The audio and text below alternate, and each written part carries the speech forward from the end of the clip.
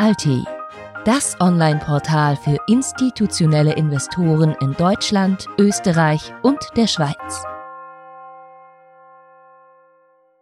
Im heutigen altii-Interview geht es um das Thema Blockchain. Kaum einer anderen Technologie wird nachgesagt, die Welt so extrem verändern zu können. Wir sprechen dazu mit Herr Brockmeyer. Er ist Innovationsexperte und einer der 7 Gründer des Diplomatic World Instituts, einem Spin-off des bekannten Diplomatic World Magazins aus Brüssel. Herr Brockmeyer, was sind das für Institutionen und welche Rolle nehmen Sie dabei ein? Das Diplomatic World Magazin existiert jetzt seit 18 Jahren und hat sich gerade so in den letzten 3 oder 4 Jahren als ein echtes Meinungsmedium etabliert, was auch weltweit anerkannt ist, wo jetzt immer mehr Staatspräsidenten, Minister, traditionell sehr viel Diplomaten, aber natürlich auch Investoren, Gründer, Interessenvertreter, also alles, was irgendwie eine Vision hat, die es global nach vorne bringen will, findet hier eine Plattform mit einer Auflage von 20.000 Exemplaren, vornehmlich im Moment noch in Brüssel gestreut, aber zunehmend auch an anderen Standorten verfügbar. Und von daher war es der richtige Zeitpunkt, da mit dem Institut einen Impuls zu setzen, dass wir also auch einfach anfangen, jetzt konkrete Projekte selbst zu initiieren oder in Partnerschaften einzugehen. Und da spielt natürlich Innovation eine recht große Rolle. Und da komme ich jetzt auch schon dazu, zu meiner Rolle, denn ich bin auf der einen Seite Innovationsexperte dort. Time gehört auch noch dazu, also Time, Technologie, Internet, Medien und Entertainment. Das ist so der Bereich, aus dem ich ursprünglich komme. Und da sind wir jetzt gerade dabei, auch eine ganze Reihe Projekte aufzusetzen, Partner zu suchen oder in bestehenden Projekten in Partnerschaften reinzugehen. Ja, um dann halt wirklich nachhaltig selbst auch auftreten zu können. Es ist ja im Moment noch ein bisschen zu früh, jetzt schon auf konkrete Projekte einzugehen, aber da tut sich einiges. Also wir sind da sehr optimistisch. Das heutige Thema ist die Blockchain. Ganz simpel gesprochen, eine kontinuierlich erweiterbare Liste von Datensätzen. Das soll uns also großartige Veränderungen erwarten lassen? Klären Sie uns bitte auf. Naja, ganz einfach. Wir reden von Innovation. Dann ist Blockchains auf jeden Fall eins der Innovationsthemen schlechthin. Es gibt noch andere natürlich, KI zum Beispiel und auch darüber hinaus noch einiges. Aber die Blockchain ist eigentlich das, was viele von diesen Sachen verbindet und was diese Innovationen überhaupt erst ermöglichen wird, richtig ausschöpfen wird. Blockchain ist ja bei weitem nicht nur, wir haben ja immer noch diese Klischees, viel mehr als Bitcoin oder irgendwelche Currencies, sondern es geht ja ganz weit in alle Bereiche hinein. Also angefangen von Filmrechtehandel über die Supply Chain in allen möglichen Industrien, ja bis hin jetzt sogar in die intelligente Batteriesteuerung und Batterieoptimierung von Elektrofahrzeugen. Batterien und Elektrofahrzeuge. Durchaus interessant. Aber wenden wir uns bitte zuerst der Finanzindustrie zu. Wo liegen da die Anwendungen? Naja, ich könnte jetzt platt sagen, Finanzindustrie wird massiv von den Currencies angegriffen. Das ist auch der Fall, aber auch darüber hinaus gibt es natürlich eine ganze Reihe von vielen Anwendungen. Um jetzt nochmal wieder in den Fundus der Klischees zurückzugreifen, Finanzströme zu steuern, ist natürlich auch eine ganz naheliegende Anwendung. Das war auch mit einer der ersten, denn nicht umsonst hat ja die Blockchain so am Anfang ein sehr böses Schwarzgeld-Geldwäsche-Image gehabt, weil es natürlich schon sehr früh benutzt wurde, um auch im Darknet, um Finanzströme zu kanalisieren und umzuleiten. Ja, aber das sind doch auch oftmals nur Klischees. Klischees kann man aber sehr gut benutzen, um bestimmte Richtungen zu markieren. Natürlich sind wir jetzt weit weg von diesem Geldwäsche-Image. Großbanken gehen da ja ganz massiv jetzt auch auf dieses Thema mit drauf, einfach weil man natürlich auch im legalen Umfeld diese Sachen, Finanzströme ganz anders kontrollieren und leiten kann, gerade von irgendwelchen digitalen Finanzmitteln. Und letztendlich auch, gerade die Blockchain ist ja ein transparentes Instrument, ist natürlich auch alles viel leichter dann zu kontrollieren und auch nachzuweisen. Und letztendlich sind auch irgendwelche Regulierungsmechanismen dadurch viel einfacher dann einzuhalten und zu monitoren. Das ist jetzt aber ein guter Punkt und Sie sind der Experte. Hat der Regulator denn die Blockchain schon ausreichend auf dem Radar? Scherzhaft gesagt, der Regulator hat alles auf dem Radar. Die Frage ist nur wie. In der Praxis natürlich, man beobachtet das sehr genau. Nur die Vorstellungen gehen natürlich sehr weit auseinander. Aktuell sind ja Gesetzesdiskussionen im Gespräch. Staaten wie Liechtenstein und Malta stechen hier besonders hervor. Was passiert hier?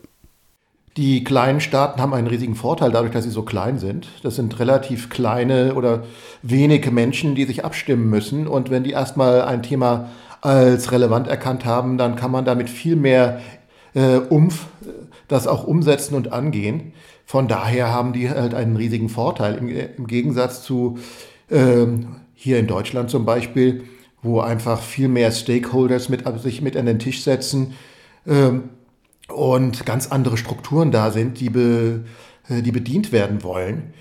Dann kommt natürlich auch bei uns immer ganz schnell die German Angst dazu, dass wir also immer schon mal Sachen vorsorglich regulieren, um einfach etwas, was schiefgehen könnte, von vornherein ausschließen, womit man natürlich Innovationen erstmal verlangsamt.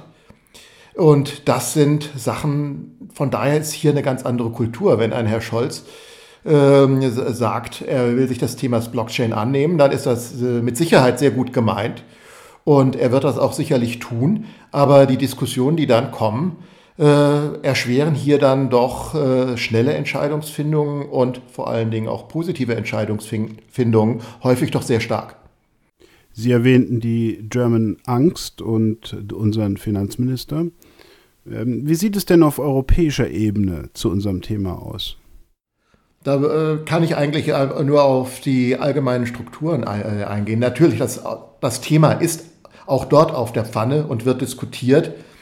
Es ist natürlich auch ein riesiger bürokratischer Apparat. Und der deutsche Einfluss, jetzt wo die Engländer ja tatsächlich ausgetreten sind aus der EU, wird tendenziell eher noch etwas steigen. Und ob das gerade unter dem Aspekt der German Angst dann positiv ist, muss man mal absehen. Das Problem auf der EU-Ebene sind grundsätzlich aus meiner Sicht immer die Entscheidungswege und die Zeiten, die gebraucht werden. Also ich komme ja, habe ich ja vorhin gesagt, aus einer ganz anderen Industrie, der Time-Industrie, wo ich ganz speziell mich dann auch mit der Fernsehindustrie beschäftigt habe. Wenn man sich dann mal so etwas anguckt wie die aktuelle Fernsehrichtlinie, die jetzt gerade im Endspurt ist oder wie lange das gedauert hat von der ersten Diskussion mit den Themen, die dann dort aufgegriffen wurden, die damals brennend waren, dann hat das am Endeffekt 7, 10 Jahre dauert das dann, bis dann tatsächlich eine Novelle einer Richtlinie dann durch alle Wege durchdekliniert ist und von den Mitgliedstaaten ratifiziert wird. Nur dann hat man natürlich häufig das Problem oder in der Regel das Problem, gerade wenn man sich jetzt mit Innovationsthemen wie Blockchain auseinandersetzt, dass da dann die Entwicklungen schon in einem rasanten Tempo viel weiter geschritten sind und die Regulierungen, die man dann dort aufsetzt, dann häufig halt nichts mehr mit dem zu tun haben, worüber man heute eigentlich diskutieren müsste. Und das ist meiner Meinung nach ein Riesenproblem, was wir auf der europäischen Ebene haben. Ja, das geht, glaube ich, vielen so in der Wahrnehmung. Wo spielt denn aber im Time-Sektor die Blockchain die große Rolle? Auch da gibt es universelle Anwendungsmöglichkeiten. Also ich habe ja vorhin schon den Filmrechtehandel erwähnt. Das ist natürlich so ein klassisches Beispiel, wo man das mal relativ einfach in Anführungszeichen aufsetzen kann. So einfach ist es natürlich auch nicht. Es gab eine ganze Reihe von extrem guten Projekten, die dann aber alle erstmal wieder gestorben sind, weil Das Problem war, dass die wollten sich alle über ICOs finanzieren. Und das sind dann natürlich genau dann gerade in das Platzen der Blase reingekommen. Und damit waren auch eine ganze Reihe von guten Projekten weg. Das kommt jetzt alles so langsam wieder auf die Beine und vorstellbar sind dann natürlich Handelsplattformen, Handelssysteme mit eigenen Utility Coins, die dann einfach zur internen Verrechnung benutzt werden, wo dann in dem Moment, wo man einen Deal abschließt, ein Filmrechtepaket oder auch Einzelfilme, dann auch sofort gleich das Geld mitfließt, die rechte Situation gleich mit kontrolliert wird. Und das Ganze lässt sich dann natürlich auch nochmal wieder mit Smart Contracts verbinden, womit da noch ganz andere Funktionen mit eingebaut werden können, zum Wohle des Kunden oder auch dessen Kunden. Mit Kino sind wir natürlich schon wieder in der Time Industry, also Technology, Internet, Media, Entertainment. Ich würde gerne nochmal auf die Finanzwelt zurückkommen. Das heißt also jetzt ganz konkret in die Cryptocurrencies und hier auf den Energiebedarf, der da vielleicht entsteht, fokussieren. Nun, der Energiebedarf ist nicht nur in den Cryptocurrencies so, da ist er besonders. Aber wenn ich jetzt sehe, wenn ich dann irgendwie meine ganzen Handelsaktivitäten über die Blockchain abbilde, kommen auch dort riesige Energiebedürfnisse zusammen, wo, glaube ich, noch sehr viel nachgedacht werden muss. Auf der anderen Seite sind wir natürlich gerade auch ganz am Anfang der Technologie. Da wird es also auch noch Innovationen oder Veränderungen geben. Also selbst eine Ether ist heute schon ganz anders aufgebaut wie noch ein Bitcoin. Betrachten wir die Entwicklungen mit der Blockchain jetzt einmal aus der Sicht der Arbeitswelt und wie diese sich ändert. Wer wird von dieser Technologie besonders betroffen sein? Also beeinflusst wird letztendlich jeder in irgendeiner Weise, weil sich einfach, wie wir Dinge angehen, komplett verändern werden. Aber natürlich gibt es Bereiche, die wesentlich stärker betroffen sind. Also ich sehe zum Beispiel, die Blockchain ist ja letztendlich ein Notariatssystem, wo also alles dokumentiert wird, nachweisbar dokumentiert wird, wo man nicht nochmal irgendwie Siegel und Stempel drauf braucht. Also Notare werden ihr Geschäftsmodell komplett überdenken müssen. Das Gleiche gilt auch für Anwälte ganz stark, weil natürlich gerade so etwa im Bereich Merger and Acquisition, wenn man da sieht, wo jetzt die Heere von Anwälten dann Verträge kontrollieren und gegenseitig dann neue Varianten und Vorschläge erarbeiten, die dann ausgehandelt werden müssen, zusammen mit KI und irgendwelchen Crawlern, die dann die Verträge prüfen, sind da enorme Einsparungspotenziale denkbar, die natürlich auch wieder dann auf andere Auswirkungen haben. Auf der einen Seite senkt der Energie- und der CO2-Verbrauch, wenn etwa nicht mehr so viele Anwälte dann von Termin zu Termin hetzen und fliegen müssen. Aber okay, jetzt hänge ich mich etwas weit zum Fenster raus, aber da ist auf jeden Fall einiges vorstellbar. Werfen wir einen Blick in die Zukunft. Wie wird es mit der Blockchain weitergehen?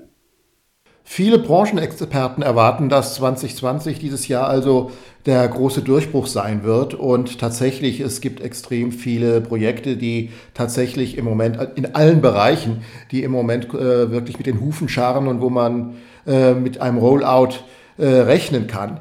Wie schnell es dann tatsächlich geht, lässt sich allerdings sehr schlecht vorhersagen, denn es gibt natürlich immer sehr starke Widerstände im Markt, Leute, die das da nicht annehmen wollen, und es wird immer wieder auch leichte Blasenbildungen geben, die sich dann wieder entladen müssen und dann muss es wieder neu angesetzt werden.